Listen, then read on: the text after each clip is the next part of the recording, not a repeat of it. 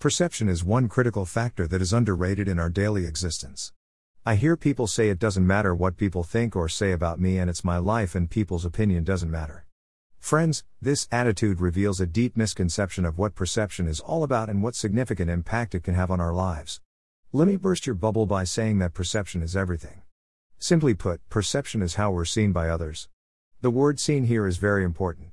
Seeing is not limited to what falls within the vision of the physical eyes.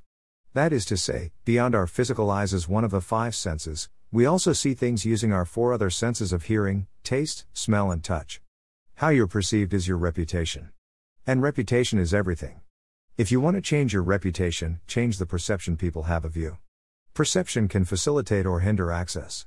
So, the view that I don't care what people think or say of me is a statement often triggered by empty arrogance that negatively affects the destiny of many. If you change how you are perceived, your narrative will change. This series on perception will continue with a look at the various dimensions of the concept.